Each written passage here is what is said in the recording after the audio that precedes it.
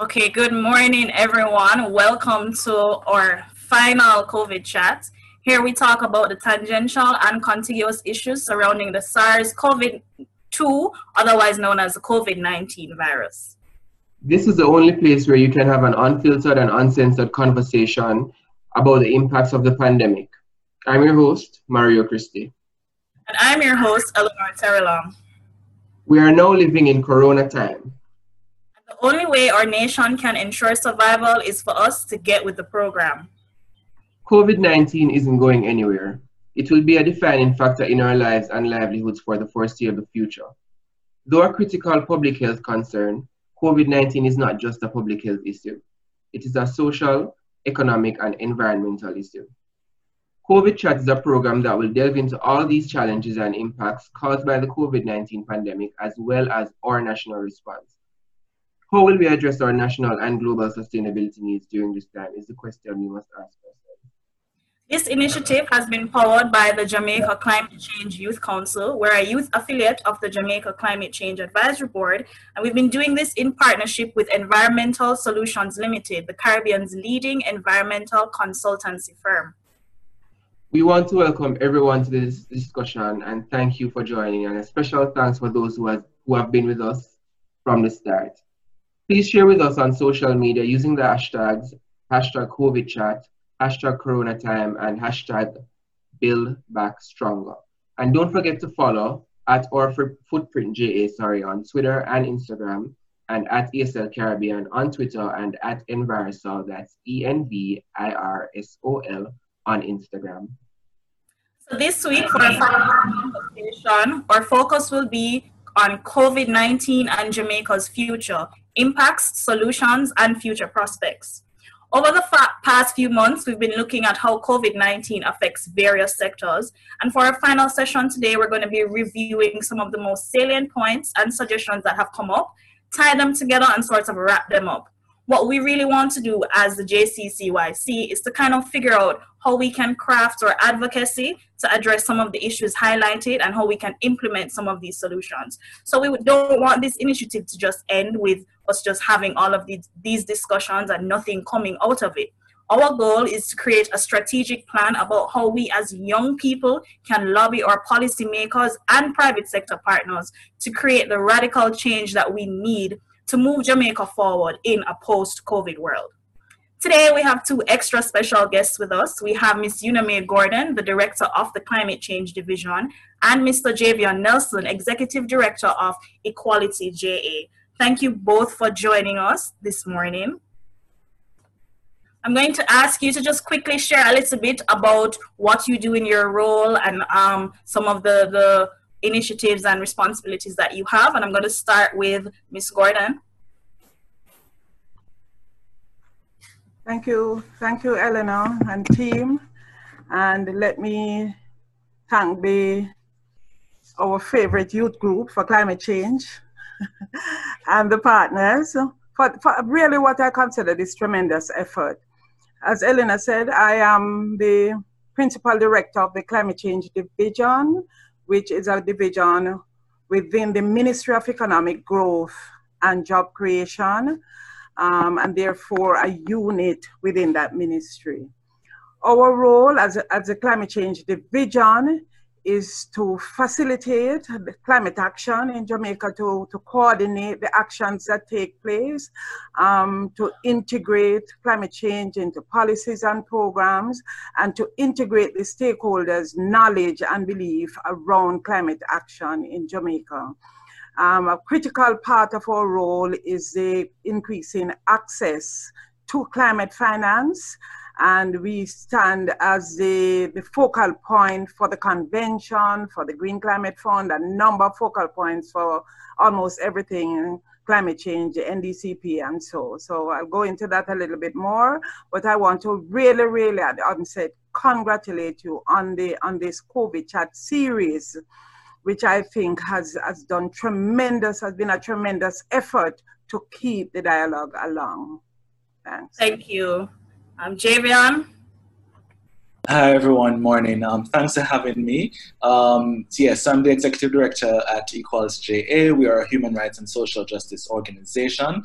and I tend to talk a lot about social issues and political issues. At Equality JA, one of our main focus really is on ensuring the livelihood, health, and well-being of LGBT people is secured and protected in Jamaican society. And so to do that, we have a wide range of programs that looks at targeting policy and decision makers so that they can take action around human rights and social justice. Also building the capacity of duty bearers such as healthcare workers or police officers to provide non-discriminatory service to LGBT people. Okay, thank you both for sharing that information with us. UNAME, your work in climate change to facilitate the integration of climate change in various national programs is, I don't think we can underscore that enough, especially from the JCCYC, because you supported us so much in all our programs. So thank you for that. Thank you for all the work that you are doing.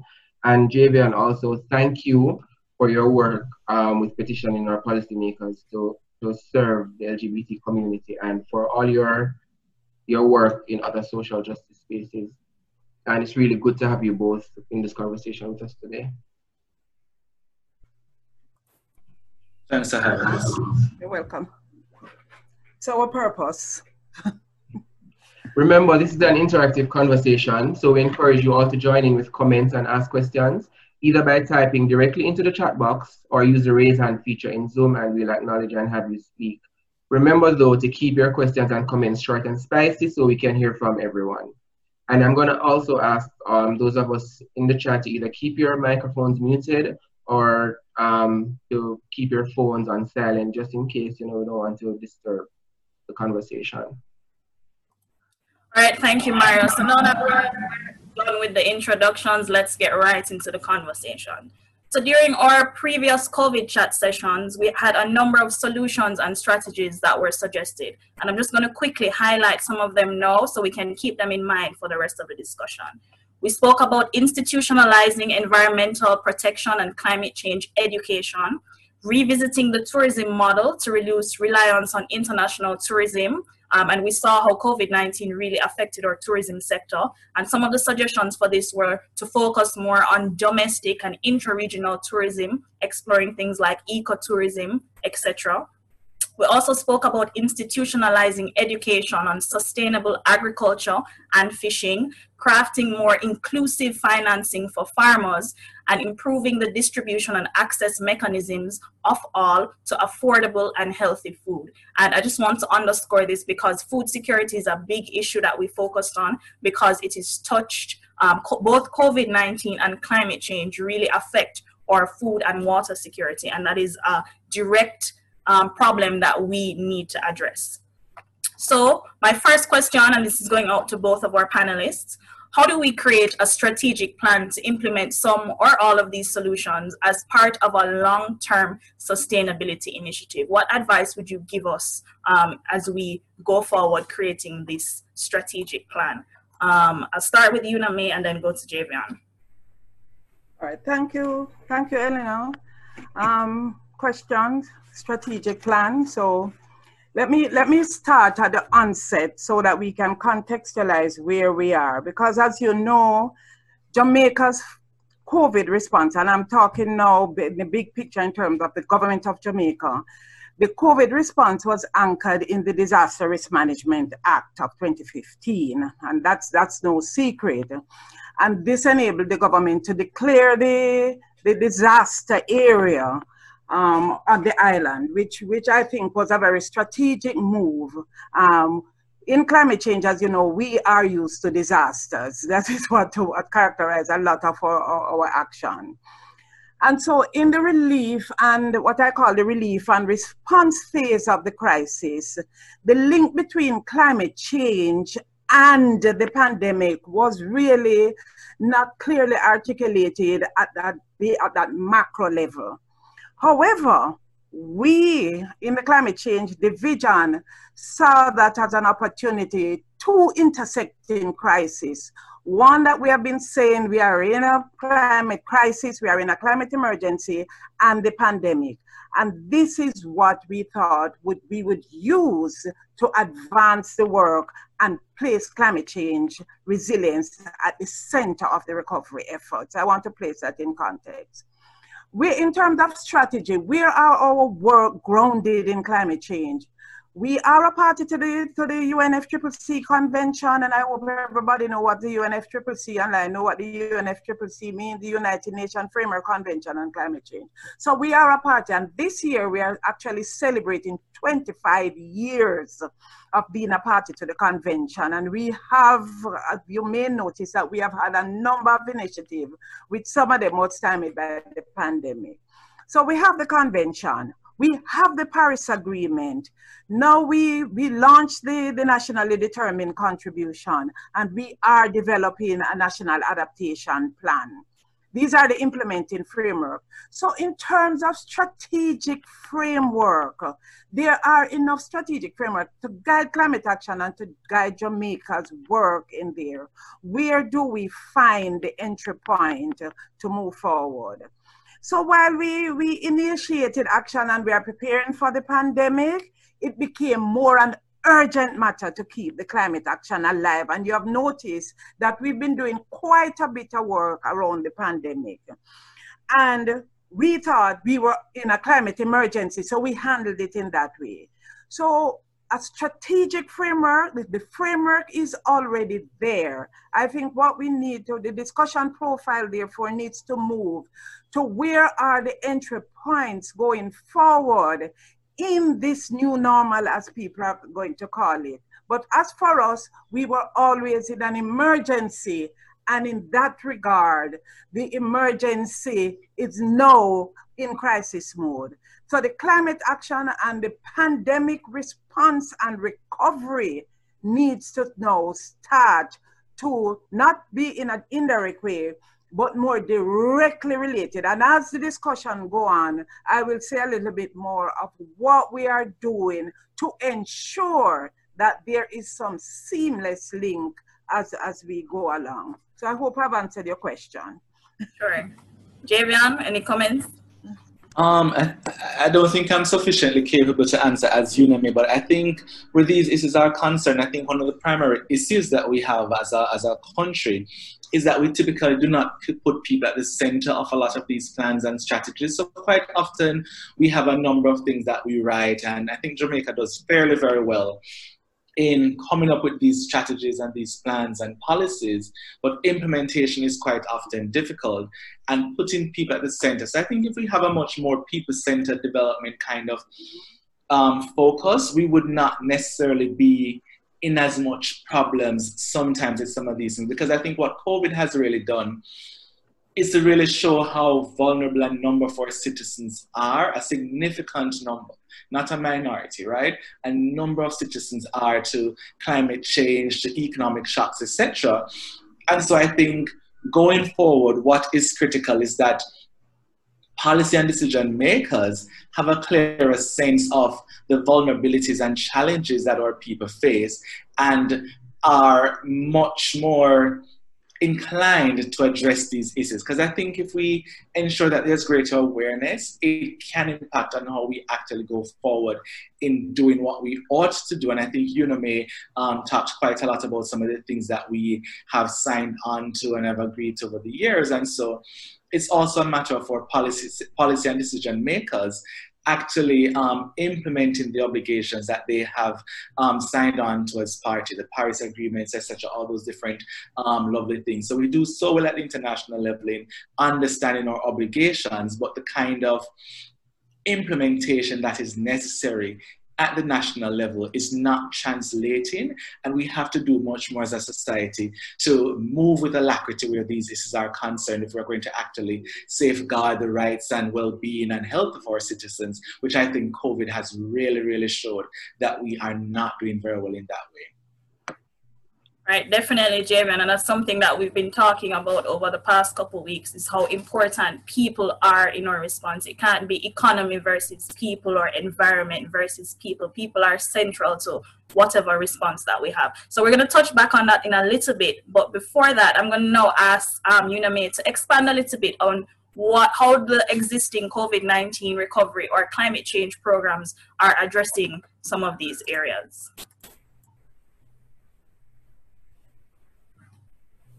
You're muted. Sorry.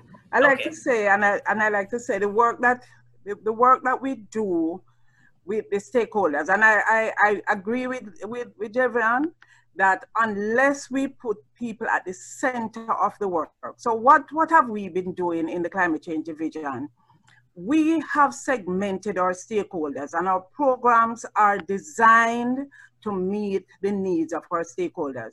When we invite the youth to the table, we tell them, take up space and claim your space. And therefore, when we invite the disabled, we tell them, take up space and claim your space, the private sector. And therefore, the work that we do is not only a combined effort, but specifically targeted so that the people who are impacted can feel the benefit of our work.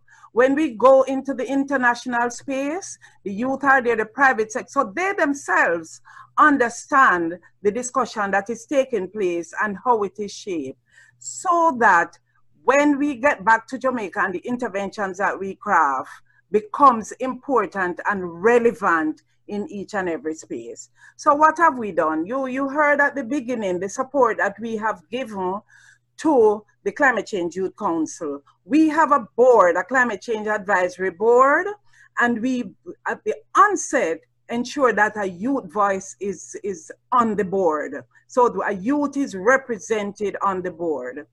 In terms of the nationally determined contribution, there's a partnership that manages the implementation of NDC. We have ensured that the youth voice on behalf of Jamaica is represented in that partnership and in that task force that is actually helping to craft the global response and the recovery. And most of you know Dana Lynn. Dana Lynn is our representative on that youth task force at the global level, which is the 198 countries around the world that are members of the partnership and the 60 international institutions. And so we fight for these things for people to be present at the table. In terms of the disabled community, we are translating our material. And on Monday, actually, we are launching a booklet with the Jeff Smallgrant's program, translating the material so that people can understand what it is. When we develop programs, we allocate resources so that they can participate, because I think one of the strong things is that we talk about it, we want you to be engaged, we want the disabled, we want LGBTQ community to be engaged, but there is no allocation in budget. From a climate change division point of view, it's a deliberate effort that has to be made to involve and execute. And these are deliberate efforts that we made one by one, small steps. But I think over time, we are seeing really the response. I just want to say that it needs to be deliberate. And we are ensuring that deliberate actions are taken and we stand corrected. And a number of times people call us and say, hey, why do you do this? Tell us what would you recommend? And with the public education campaign as well, that is also part of the work that is going on. All right, thank you. Javian, how can we ensure that vulnerable populations are not left behind when we're implementing these solutions? So we know that as with everything else, climate change, COVID-19 affects the most vulnerable among us, the poor, the elderly, the disabled, women, LGBTQ community, and so on. So how do we ensure that whatever solutions we have are translating down to these people? Well, I think Uname started to talk about this. I think as a start, the very first thing that we have to do as a society is to acknowledge that these communities exist. Exactly. And know where you find these individuals who are parts of these community. And importantly, also acknowledge that there are subgroups within these communities so that you can actually find the most vulnerable in the community, right? So I could be someone with disability. I'm a part of a vulnerable group, but I may not necessarily be among the most vulnerable, right? But I could be a person with disability, living in a low-income community, unemployed, etc., which makes me extremely vulnerable. So I think importantly, as I said, we have to acknowledge that these communities exist, know where they are, and who some of the key community contacts are, and organizations that are actually working with these communities, and partner with them. I think the important thing when we're trying to reach vulnerable communities is to ensure that there's partnership among all stakeholders to actually reach the communities and to have effective services. I think the other thing is to have an awareness of what the challenges or needs and the vulnerabilities are. So it's okay if we acknowledge that there are LGBT people in our society and that within the COVID recovery program, we might need to provide services to LGBT people. But if we do not know what some of the challenges are, then what are we actually going to be providing for people, right? And we've seen, for example, tons of articles and stuff over the years where you may have international organizations going into a community where there's no water, and they build a standpipe or something or a well far from the community, and the average person in the community would not be able to walk to it. Or the young girl who typically goes to fetch the water in the morning for the family would not be able to then reach the school on time, etc., or the kinds of danger that that person may be exposed to by walking too far into some bush or something. So I think it's the same thing here. We have to know the communities, know what the vulnerabilities are, the challenges are, and to work towards addressing them. There has to be partnership to reach these communities. It has to be with civil society organizations. It has to be with the private sector, and it has to be with the government. We need the public-private partnerships to actually make these things work. And importantly, recognizing that we have to challenge some of our biases, right? There's unconscious bias, there's deliberate bias, and we have to begin to work around addressing those. And one of the things that would be critical to addressing these issues is to ensure that the individuals who are to provide these services are trained in a way to, one, understand what the issues are, and to also provide non-discriminatory and responsive services to the communities so that people can feel okay in reaching them. And the other important thing, I think, which is the last thing I'd say, is that quite often as a country, we do some things that we might train people, and we go as far as to training people, but then the actual people who need the services do not know that they actually exist, right? So another important thing is that we have to raise awareness about what exists and raise awareness about the steps that we have taken to ensure that vulnerable and marginalized communities can actually access the services. And I feel that we have done fairly well in the COVID period to do some of these things to show that Jamaica as a country can actually do much better in how we do things. I was astonished by the level of detail in some of the things. The COVID recovery, the cash grants, for example, show that we can, as a society, think about so many vulnerable communities, whether they are in the informal sector or the formal sector, and recognizing the challenges. So we have to do that. And I say that because I remember a couple of years ago, we were doing something around social protection services, and we had discovered that there is actual grants for people to get assistance with housing from the government on a kind of one-off basis to the Ministry of Local Government. And we had put up IEC material saying, did you know that the government provides XYZ? And so many people were so frightened. I was just astonished to know that this actually exists.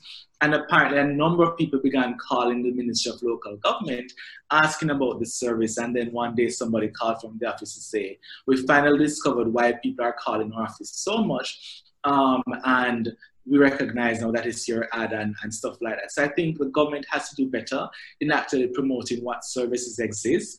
And I think in this post-COVID or the recovery period, that is going to be important because people are still affected.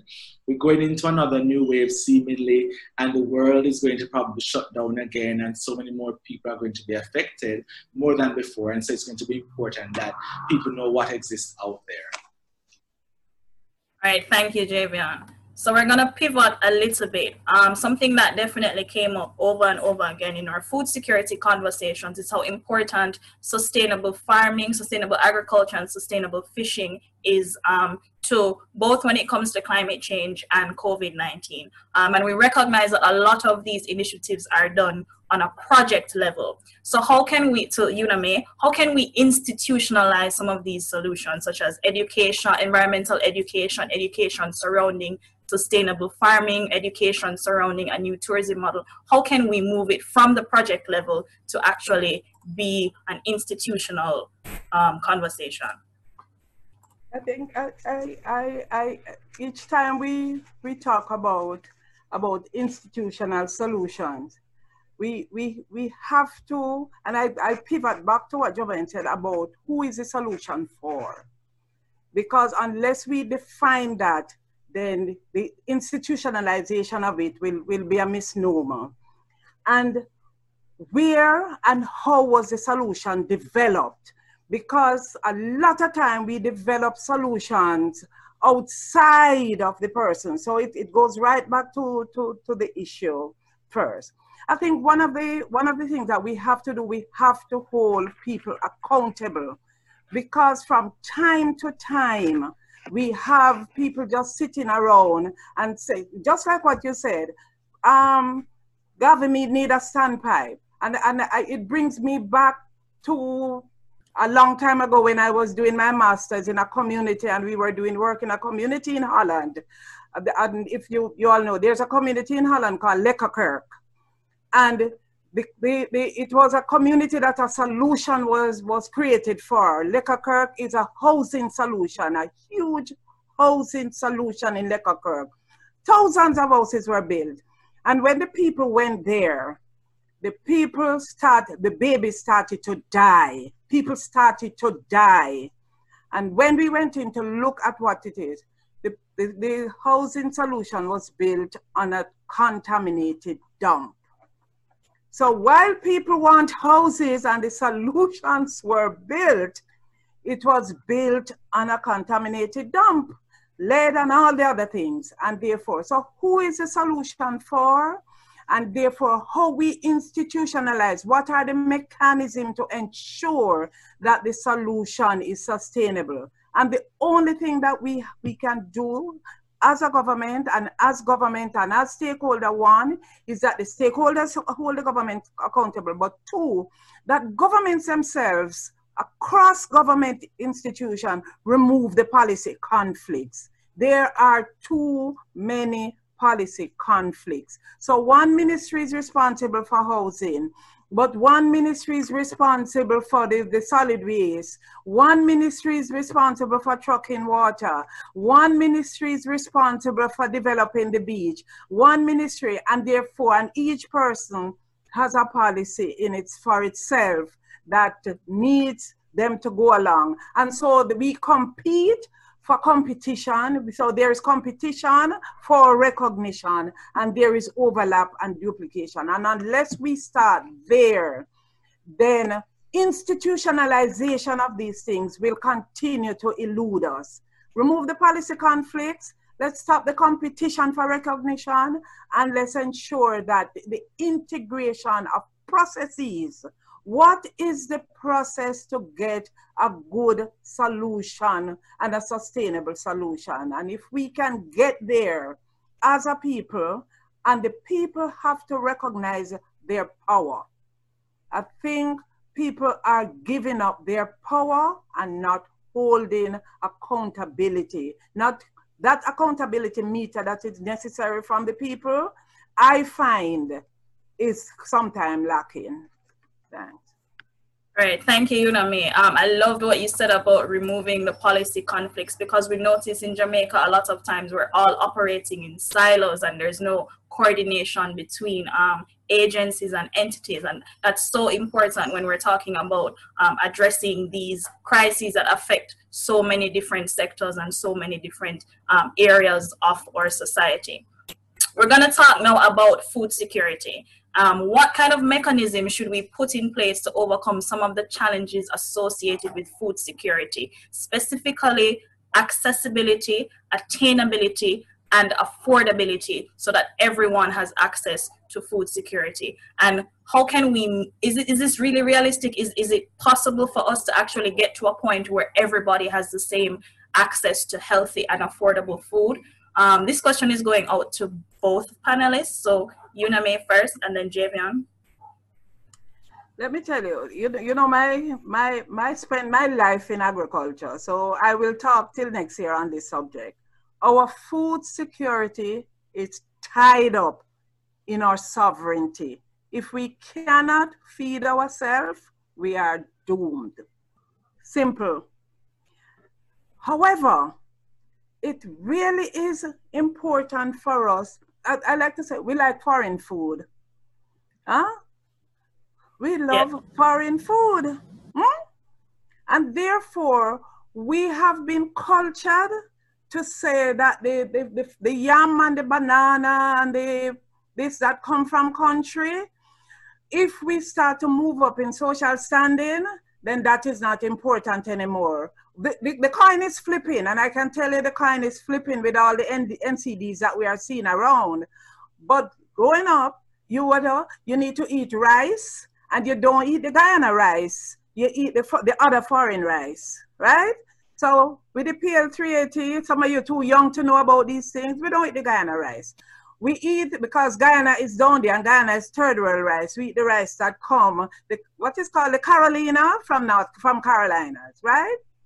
But our food security is tied up in our sovereignty. And therefore, if I like to say, we have a church, we want religion. We want religion, we build monstrous churches. We want to build wealth, we build monstrous banks.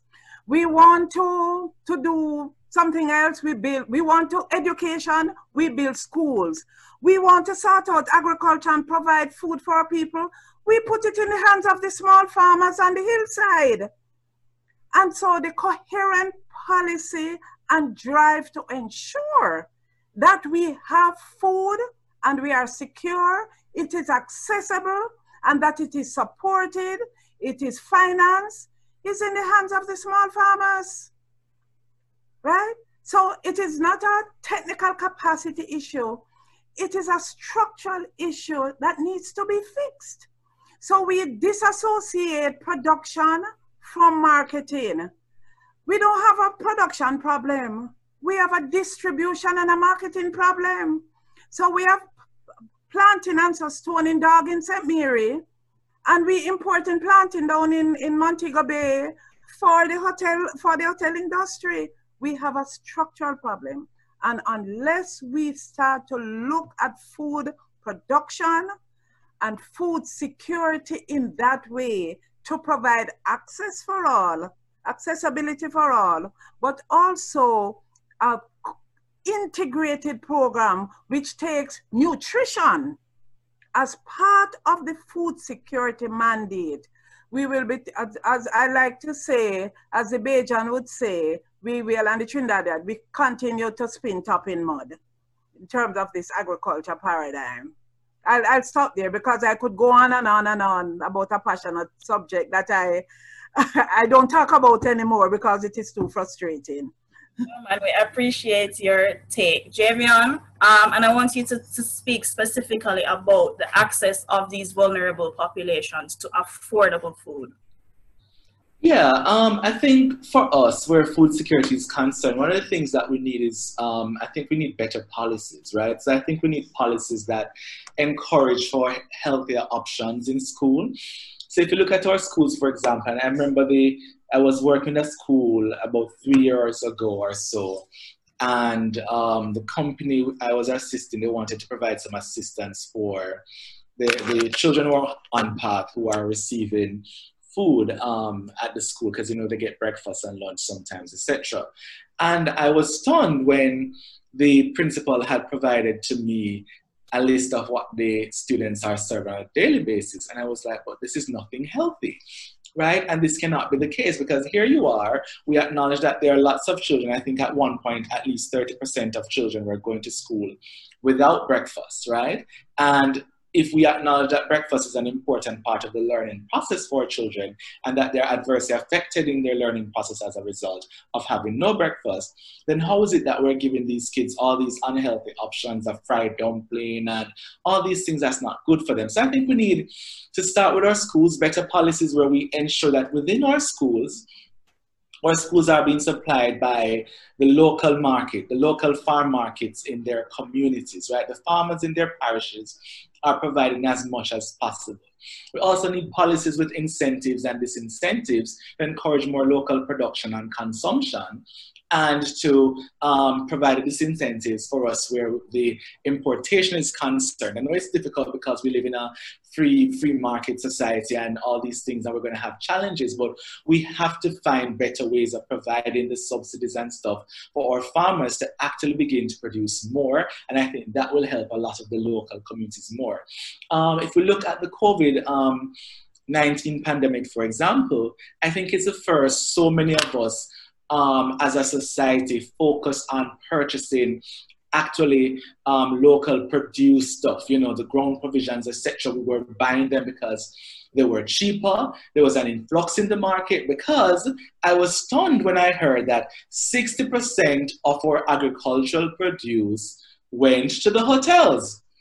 We do not have that many people at our hotels on any given basis. So to hear that 60% of our food production goes to the hotel is a remarkable figure. It's astonishing, and it's really, really not how we should be going as a society.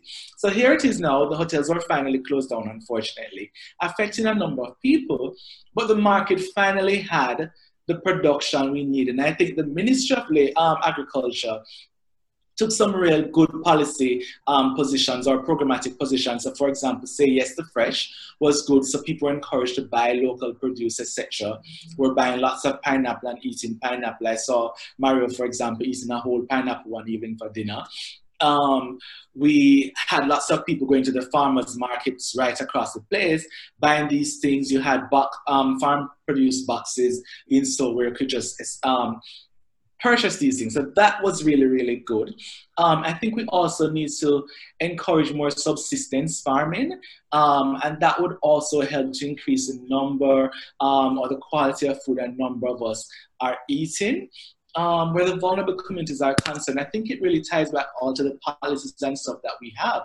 Because if you go to the supermarket, right, because not all of us are going to go to the market, and even if we go to the market, local produce is often too expensive, so we ignore buying the fruits, etc. I just buy the rice and flour because that is so much cheaper. And so if you're someone who is poor, you are not going to be buying all these things. The only lucky thing is that you don't really have all the money to be buying all the KFC and Burger King and all these things that are not necessarily healthy. And so you might buy callaloo a little bit more than some other people, and so you're getting some good iron and all these things. So I think we have to look at the kind of policies, and if we're going to beat NCDs, you know, we can do all the Jamaica moves that we want, but an important part is always going to be, how do people actually access and afford these things that are much better for them? And I don't think we're doing very well at that. If you look, for example, at the bread basket, I'm 34, and from the day I was born, I've always heard the same challenges in St. Elizabeth. Water, irrigation is a huge issue in St. Elizabeth. How is it that we boast that this is the parish where most of our food comes from, but the people are having significant challenges? Of course, they're savvy farmers, so they do with whatever they can, and you cover up your plant, you have something with grass and whatever, and you know when not to plant, etc. But we have to do more. So we have to fix the irrigation problems. We have to find a way to balance how much of our local produce is going to supply our hotels and how much is supplying the local market. And it can't be that more goes to the hotels where you don't have as many people, where there's so much food waste in the hotels. And then even when you have things left over, people who are vulnerable and poor aren't getting that because we have no policy to say, well, if something is going bad or something has been on the service table for X number of hours or minutes rather, then maybe you can provide to people who might want it. So I think we have to look at some of those countries where I think France has done some good work in that regard to use food waste, because there's so much food waste in a country like Jamaica that could actually go to vulnerable people, children's home, etc. You have places where when things are going bad at supermarket, they find a way to ensure that at a certain point you take it to give to the poor. But we don't do that. So things are just being thrown away all over the country when there are so many people who could benefit. But, if I may jump back in, Eleanor, Javon, there is one, and I go back to the question before about the policy conflicts, because there is actually policies in place. We need to implement them and hold the people accountable. There is a food and nutrition security policy, which was developed through extensive consultation with all stakeholder groups right across the population. But one of the things we do very, very well, as you say, we develop these policies because it is the flavor of the day to have a policy. And then we put it down and we go back. And so it comes back to the point of the accountability. Where are these things? There are policies that in place that is available. And if we join the policy process, how can you, as you say, have a food and nutrition security policy, and then you are feeding, as you say, a school feeding program where the base of it is imported flour, bulla, sweet juice, and so. There are real conflicts in the system that needs to be removed. And unless we do this scoping study, and I don't like to say that we have challenges, I'd like to say that we have problems. I like to say that the challenges, if we systematically look at them one by one and take steps to remove them, peel back the challenges, then I think, and the only way we will get that done is if the population start to step up and say, hey, you have a school policy that is in conflict with that other policy. What's going on? And now with social media, it is the easiest thing to call out and highlight these things.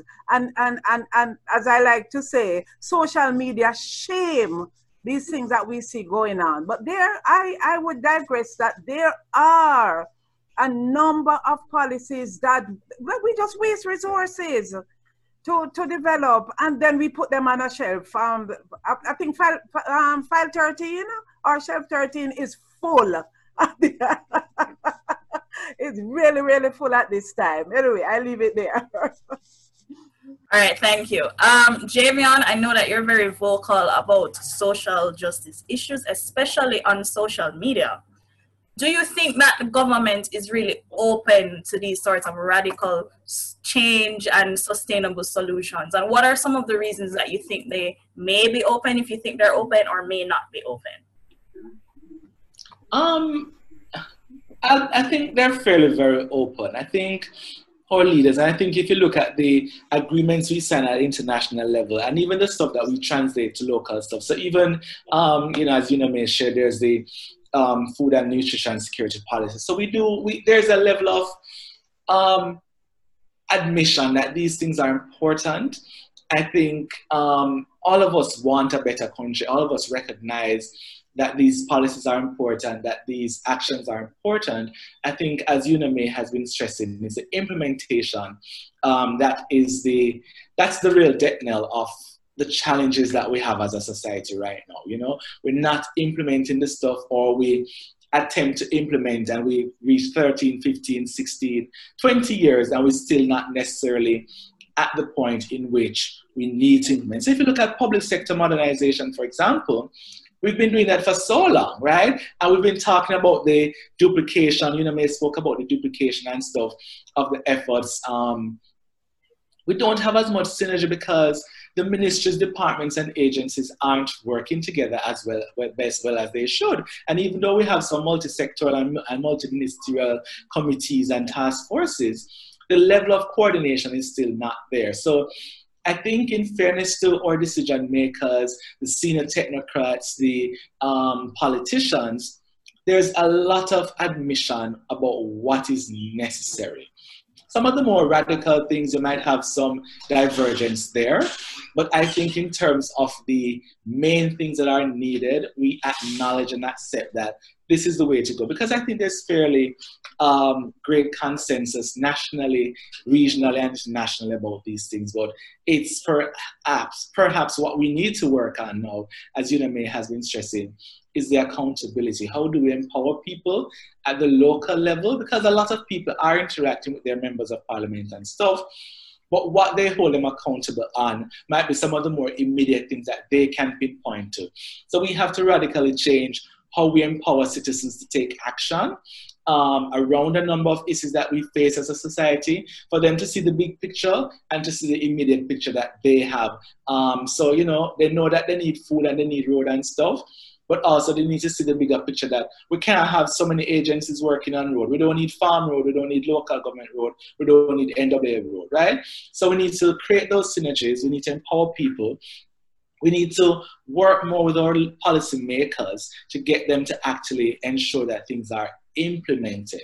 Because what we need now is the real implementation of the things to make it better. And we've seen lots of good examples. You know, we see where, for example, to say yes to fresh work. We see, where by eat what you grow what you eat worked. But we're not necessarily promoting these things as much as we should. All right, thank you. UNMA, I know you work directly in the government, so any thoughts on how open they are to these radical solutions and how we can sort of push them to get there? But if you're asking me, the radical, to answer that, you know, but I am sure that government is amenable and very, very open, but it needs to be coordinated action. And I like to say, when I did, and I'm not dating myself, Javon, but when I did my master's 20 odd years ago in environmental sciences, people asked me, what are you going to do with a degree like that? However, that was the time when the environmental movement was strong and there was confrontation and there was everything. I think we have passed there, where the society has emerged into this consensus building. And so I go back to my original point about being at the table, being present at the table. Take up your space at the table and let your presence be heard. Confrontation these days, I don't think it continues to work. As John Lewis said the other day, we make good trouble. And sometimes that's the only way. But I think sometimes we address the problem or the challenge wrong, and therefore we don't get the desired result. It has to be strategic. We have to plan. We have to know what we want. What is the outcome? My brain is only wired to outcome. And therefore, what is the outcome that I would want from this intervention that I am proposing here? And then you work towards it. So, and therefore, as technicians in the government, who really is responsible for the implementation of all the policy, all the things that are crafted. I remember when the Prime Minister stood up a couple of days ago when we were panel in Jamaica House, and he said, oh yeah, we don't have ambition. We need to move from 30% to 50% renewable energy. And I'm like, well, how are we going to do that? However, we had to step back because that went across the world. So as a technician, we had to go back and look, is this possible?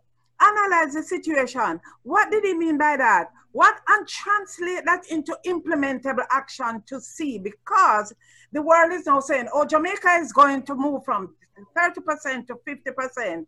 We were already, people were saying it cannot happen, but we were already at 18% at that time. So sometimes just to step back and look, and as technicians in the government, it is a big part of our responsibility to translate some of these policy actions or these policy statements into real implementing action with the people that it impacts.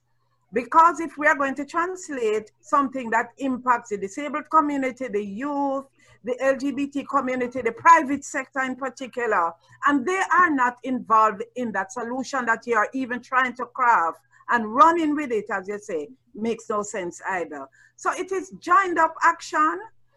I'm one to hasten to say that there are significant capacity gaps within the government, that sometimes these things don't happen fast enough.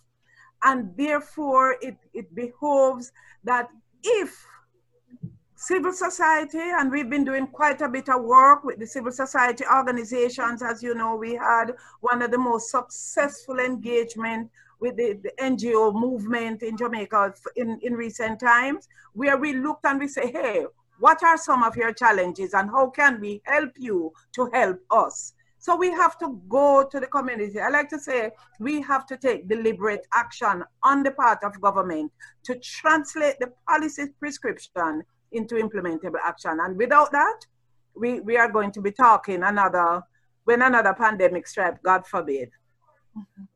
All right, thank you. I think that as young people, we have a lot of energy, but we're not sure how we can champion our cause to make sure that we're actually heard. So we don't know if we need to go block road or if we need to prepare a document, or how is it that we as young people can actually craft our advocacy in a way to ensure that it's not just seen as tokenistic, as, okay, the young people have done this, but let us now move on with whatever else the solution is. So do you have any advice, and this is for both panelists, do you have any advice how we specifically as a council, for example, if we develop a strategic plan, how is it that we can actually be heard and taken seriously by our policymakers? Javian, you want to start? Yeah, I can start. So I think one important thing really is to be clear what actions you're going to take. And I think oftentimes as young people, I almost say we, but I forget I'm old now. Oh man, we used to still under 35. Oftentimes we're not very clear and focused on what we want to do. And sometimes we try to we have very idealistic ideas about what can actually happen. And so we try to bite off too much one time, right? So we have to, I think there's a 80-20 rule or something like that they call it, that we have to focus on what is possible, right? So create a roadmap. These are the things that we want. This is the big vision, but here are the immediate steps that's going to help us to get there. And I think we have to be realistic about how much we can contribute to making the society better. All of us want a utopia, but we should also recognize that it's not really possible, right? So one of the first things we have to do is to say, what contribution, be very clear with ourselves. What contribution can I make as an individual to making the society better? And then what contributions can we make as a collective to make the society better? Map out those things and how you're going to do it. Hold yourself accountable, because I think oftentimes we talk about accountability for leaders, but we also don't recognize that we are also accountable. We should also be accountable, right? So the ministry, you might invite us to sit at the table, but every time we go to the meeting, we don't read the papers, they check the email, but we just sit down there and we walk the bench and we come back and we say, oh, well, check the box. We got a meeting, but what was actually discussed, what contribution we make to make this thing better, we don't know. And then the policy ready to pass by cabinet, and we start to create a lot of noise and say, oh, but this missing, that missing, but the policy was there on the table all this time when we should have contributed to it, right? The other thing I think we have to recognize is we also have to learn the processes. So we talk a lot about advocacy, but we don't understand the policy-making process. We don't understand the law-making process, right? So we waited something reached a white paper in Parliament before we want to contribute, but the green paper was there all this time. The consultations were there, and we didn't pay attention to it, right? We didn't contribute to the process. Joint Select Committee was asking for things, and they extended the deadline, and ask you, say, if I just write a letter, and we'll consider it as a submission to the Joint Select Committee. It doesn't have to be a 50-page document, right? So these are things that are important. And then I find one huge thing that I find which bothers me is that a lot of young people divorce themselves from the political process. And we feel like the politics don't make sense and, we don't want to have nothing to do with it. But you can't want change if you divorce yourself completely from the process. It doesn't mean that you have to get involved in politics, but you have to understand that these are the people who are going to end up sitting in Gordon House.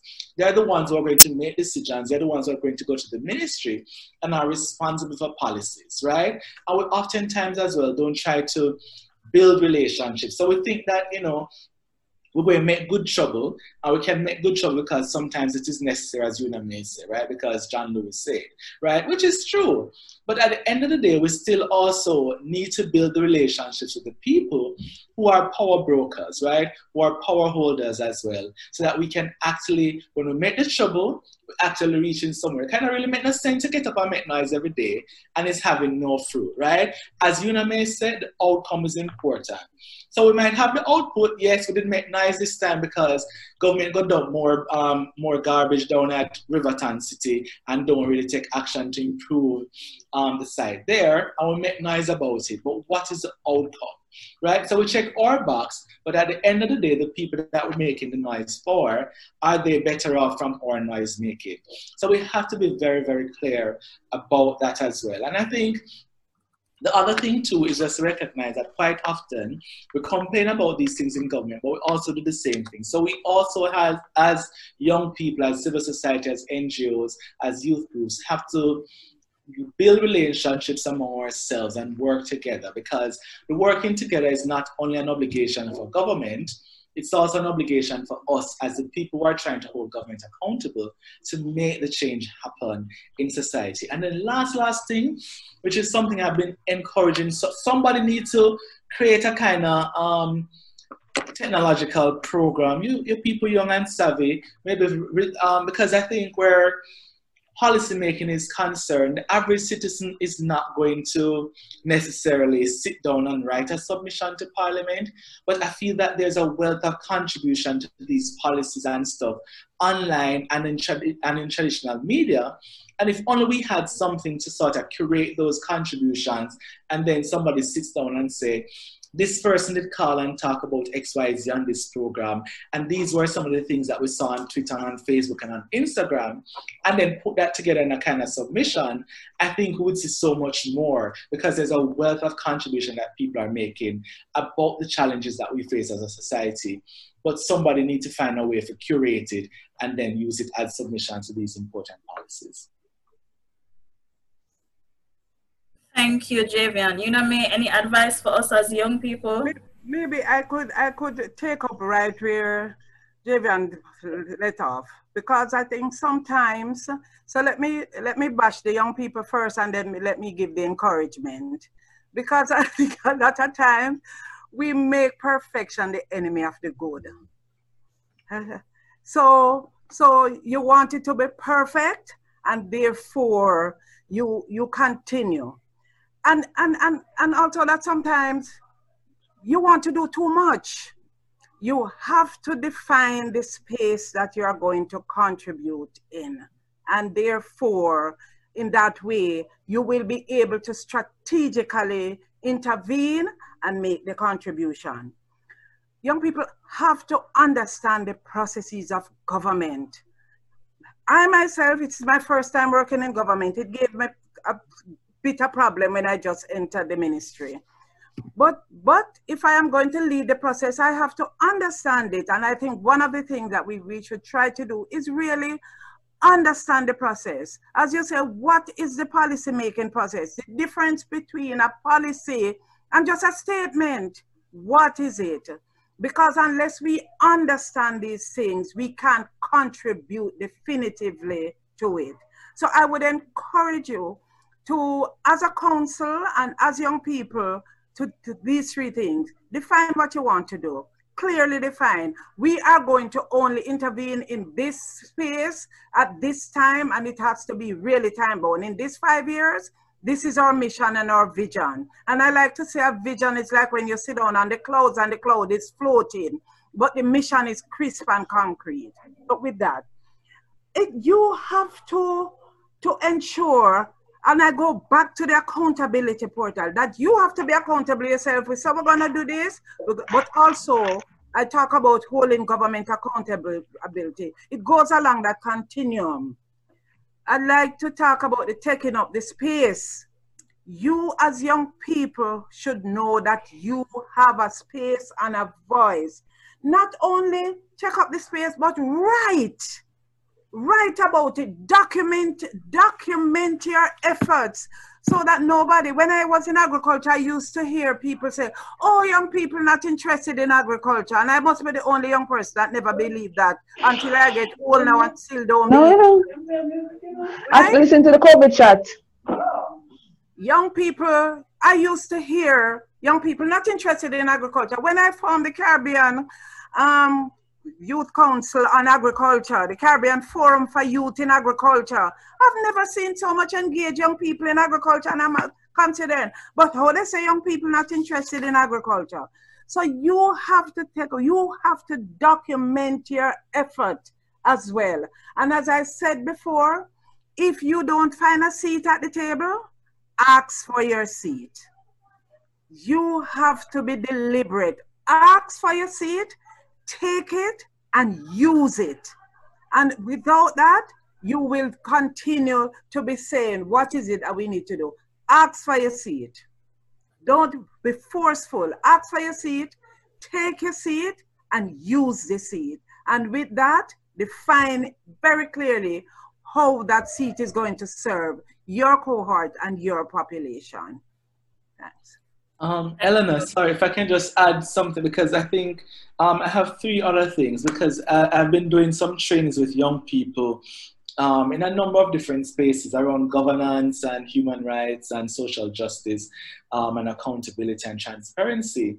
And one of the things that strike me is that a lot of young people, because when UNAME talked about just taking action and stuff, I forgot that one of the big things I noticed is that a lot of young people are not confident, right? Everybody thinks they can't do it. And you think about the perfection, and you look at Christy, and you say, well, I can't speak about environment like Christy.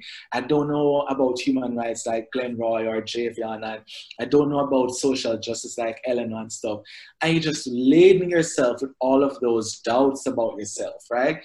And I find that's something that young people really have to get over. You have to work on your fears and that sense of inferiority that you are not good enough, because especially if it's something that affects you directly, you are more an expert on that matter than a PhD holder, right? And so we have to become a little bit more confident in our ability. We have to trust ourselves and work with people who can mentor and support us around some of those things. But we have to work on the confidence of young people to actually help them to take action.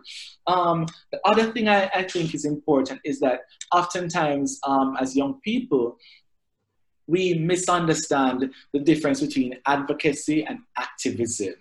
The two are complementary, but the two are not the same, right? And so oftentimes we see on TV the activism in America, and so we think that all you need to do is to go to the road and make noise and block fence and scream at our policymakers. But then we don't see the people who are walking the halls of Capitol Hill and their respective state legislative buildings, right? So it's important that we understand that the advocacy is a more behind the scenes process that requires a little bit more thought and depth. And then the activism is what we use to galvanize greater support and bolster what we're doing in terms of advocacy. And those two things are very, very important. And the set of people who do both are oftentimes not the same. So the activists are not necessarily the same people who are the advocates. The advocates are quite often the people you don't see. Right? In America, most of them are called lobbyists and the up and down. So I think we have to recognize that. And the advocates have to be the ones who understand these processes that UNAME talked about. And then the last thing I think is that we have to understand as young people that our passion is not good enough. It sometimes gets us in the room. We're passionate about environment, we're passionate about human rights, we're passionate about social justice, economic justice, this and that. But our passion is not enough, because you need substance in your representation for your representation to be effective and for it to make sense that you're constantly invited to the room. So your passion may get you to the room with UNMA, but beyond that, What are you going to do to maintain your presence there, to make an impact and to leave an indelible mark, right? So when you age out as a young person, when you reach 36, since you say I'm still young, what contribution would you have made in that space that caused you to have made an impact for the people? Those three things I think are very, very important.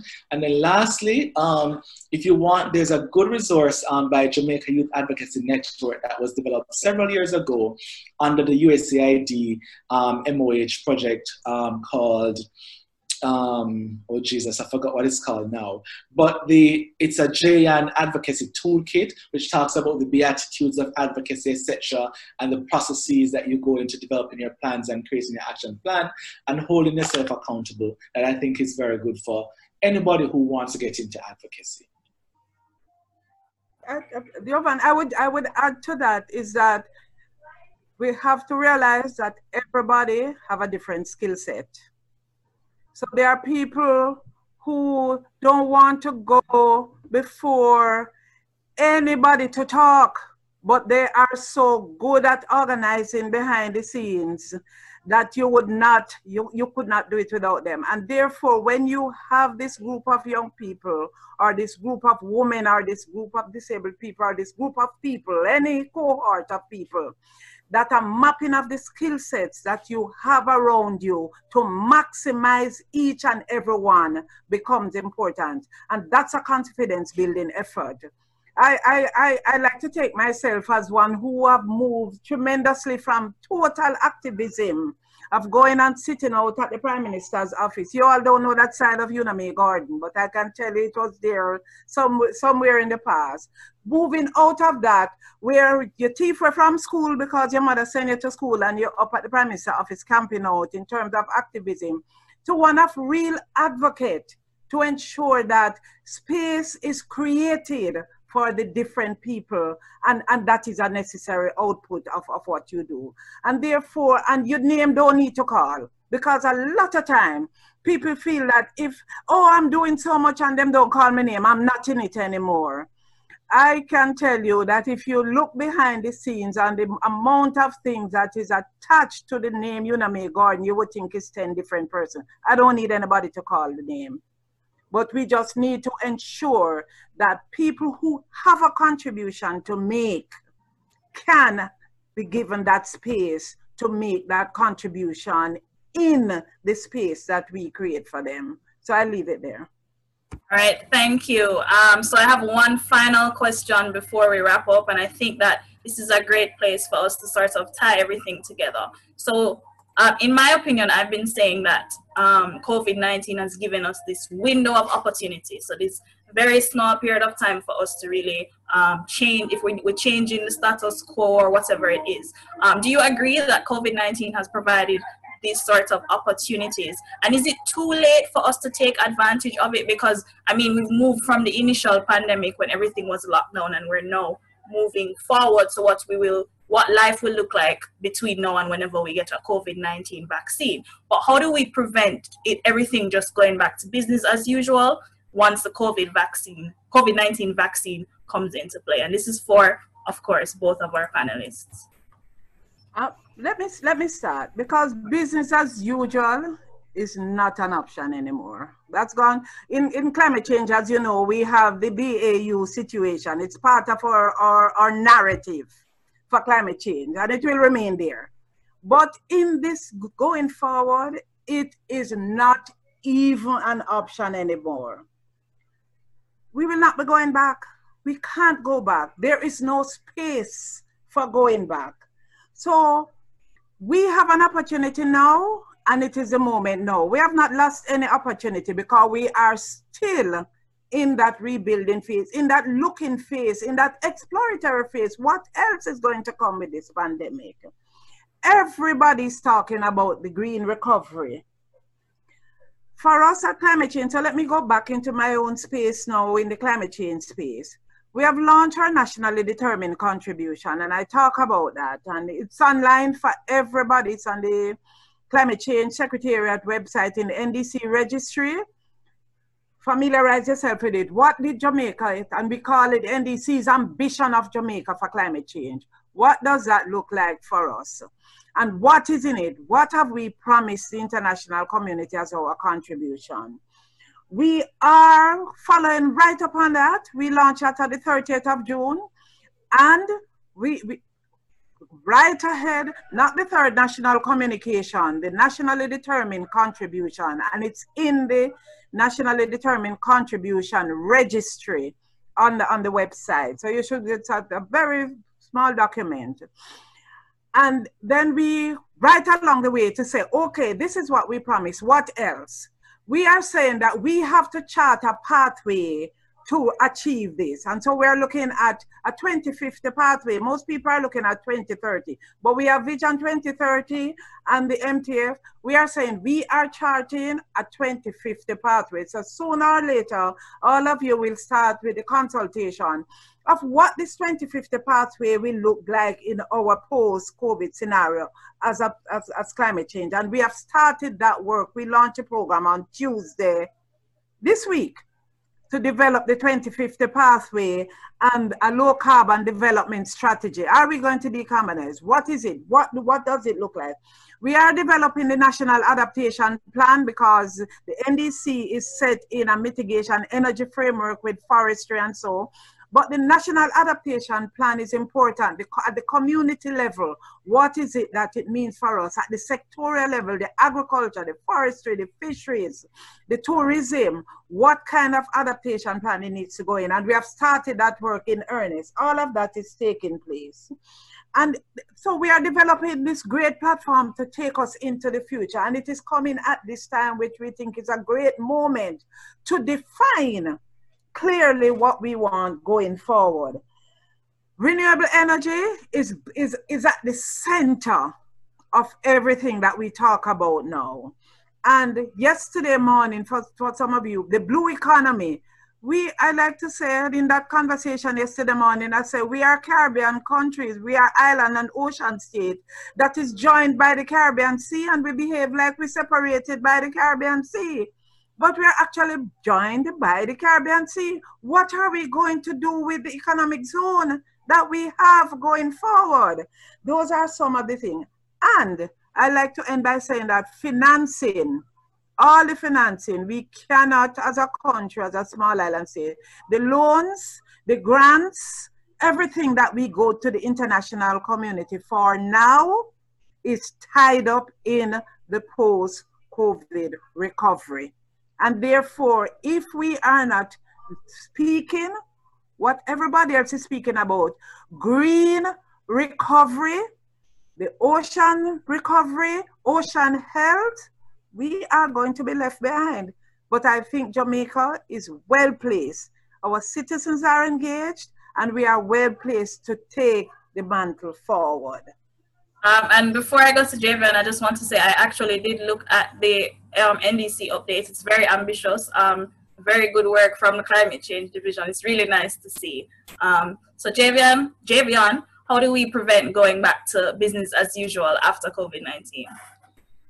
Yes, I think, we always say there's an opportunity in crisis. And I think in the peak of the COVID pandemic here, and we're seemingly going back into another one, there are lots of lessons that I think we learned as a society about how to take better care of our country, of our citizens, and the kind of action and how we can actually move with alacrity to get things done. I mean, we went from having a handful of ventilators. Now we have, I think, perhaps the most in our history in no time. So I think that's important. Apply those lessons that we have learned in the pandemic about taking care of our citizens, about taking care of the vulnerable.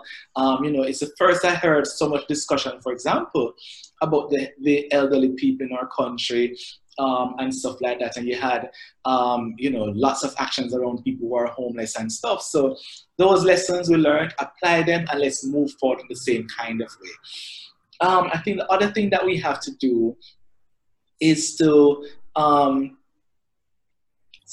recognize that what has happened has forced us to take certain actions, and that, as Una may say, going back is now not an option.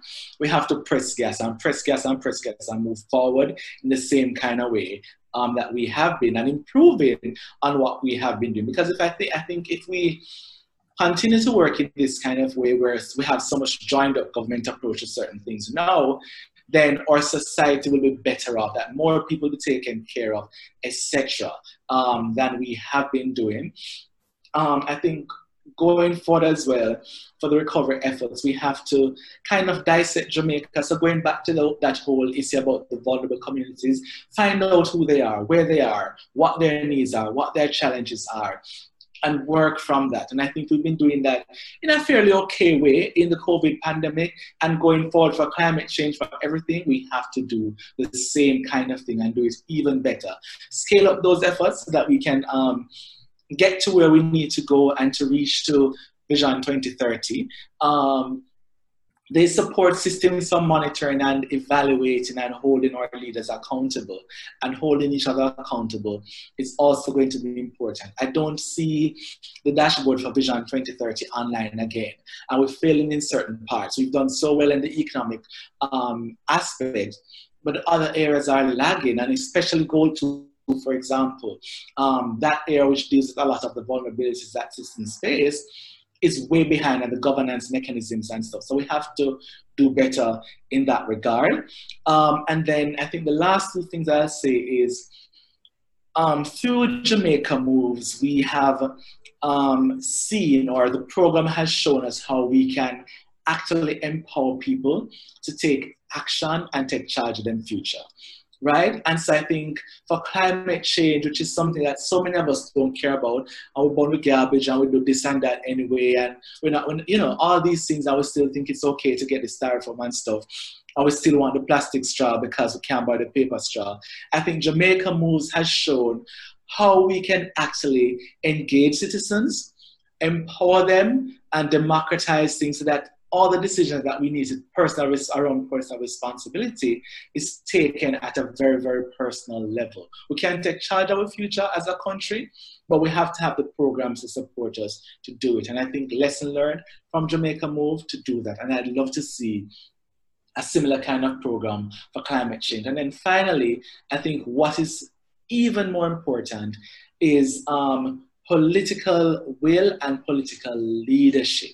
And especially for something like climate change, we've seen where the Prime Minister has positioned himself internationally, and I hope that whoever is the Prime Minister, or if he continues to be Prime Minister, we get even more leadership, and not just at the international level, but at the local level, because quite often, what is missing for the kind of actions that we need as a society, especially on some of these things that we think are softer issues, which have far-reaching impact on our society, is a lack of will and political leadership. Let me add, Eleanor. Let me add that there was a question in the chat about the Vision 2030. And that the last one was done. So let me just correct that. The Vision 2030 is a 2009 document that goes up to 2030, and it is implemented by the medium-term framework, which are 4-year frameworks. So therefore, the last framework was developed in 2018 and will go to 2022. And so 2021, the new framework will start to develop, just for clarity, so that people understand. We talk about the processes, some of these that needs to be understood. So I would want to correct that. But also that at the level of the government and the climate agenda, the agenda is a 3-tier agenda. It is driven at the international level by the Paris Agreement, the UNFCCC Convention, and so on. And then we have the national agenda. And the national agenda also has to be in sync with the international agenda. So there can be no conflict. And I think sometimes, I remember when I joined the government in late 2016, and when I was not here in the elections. I'm happy I'm here for this election, but I was not here for the elections in 2016, But when I came home and applied for this job and actually got it, people were surprised because nobody knew who Una Gordon was. But I saw the job online. When I was overseas, I applied and I came home. And when I came home, one of the first things I hear people saying, oh, because before there was a Ministry of Climate Change. I can't remember what some whatever with climate change in the name of it. And then the name of the ministry changed to the Ministry of Economic Growth and Job Creation. And really, it was because of the name of the ministry why I applied for the job. Because I'm saying now people will start to see climate change as an economic issue. And then I came home and I was blindsided because people were saying that the government is not interested in climate change. So you find yourself in a dilemma because you leave your work abroad and come home to take over a job with government. And then the government not interested. But it was what the government was doing that brought you home. So that kind of dilemma, as professionals, we have to also guard against. Because then to define really what it is that we are doing at the national level, filter out the noise. I will tell the young people, filter out the noise, because at the Climate Change Division, that is what we have to do. Filter out the noise and focus on the prize. Always. What is it that we have to do? And take your cue from the group, the stakeholder group that you want to do. Ellen, I'm still very peeved that we never get to do a red hot march, but I'm sure that we will sometime in the future get to do that, because that would have cemented the work that we were doing with the young people to bring it home. But really and truly, focus on the prize, cement out. And since you're closing, let me just offer some closing remarks because I have to run, to say, one, that the future must be characterized by what the young people in the system wants. Innovation, what they bring to the table, the innovation, the technology, that is what the future going forward must characterize it. And the engagement, the full and transparent engagement of the youth. Without that, I will be dead and gone. I'm old, not like you, Javon, and I'll be gone. But it has to be your charge, and you have to take data. Don't forget the issue of data. The future will be built on data, data, and data. And my final word, data is our new oil. Thank you, everybody. Thank you. All right, so thank you again, Uname and Javion. We usually like to give a little summary of the conversation, and this week is my week, and I feel like a student trying to filter through all of this information. But it was a good chat. So my points that I want to just bring back as we close is that we can't go back to business as usual. This is not an option. There's an opportunity that we are met with in this crisis, and as Javion pointed out, Jamaica has done well in responding, and what we need to do now going forward is to apply these lessons learned and upscale the solutions that we would have implemented to create that society that we want to live in.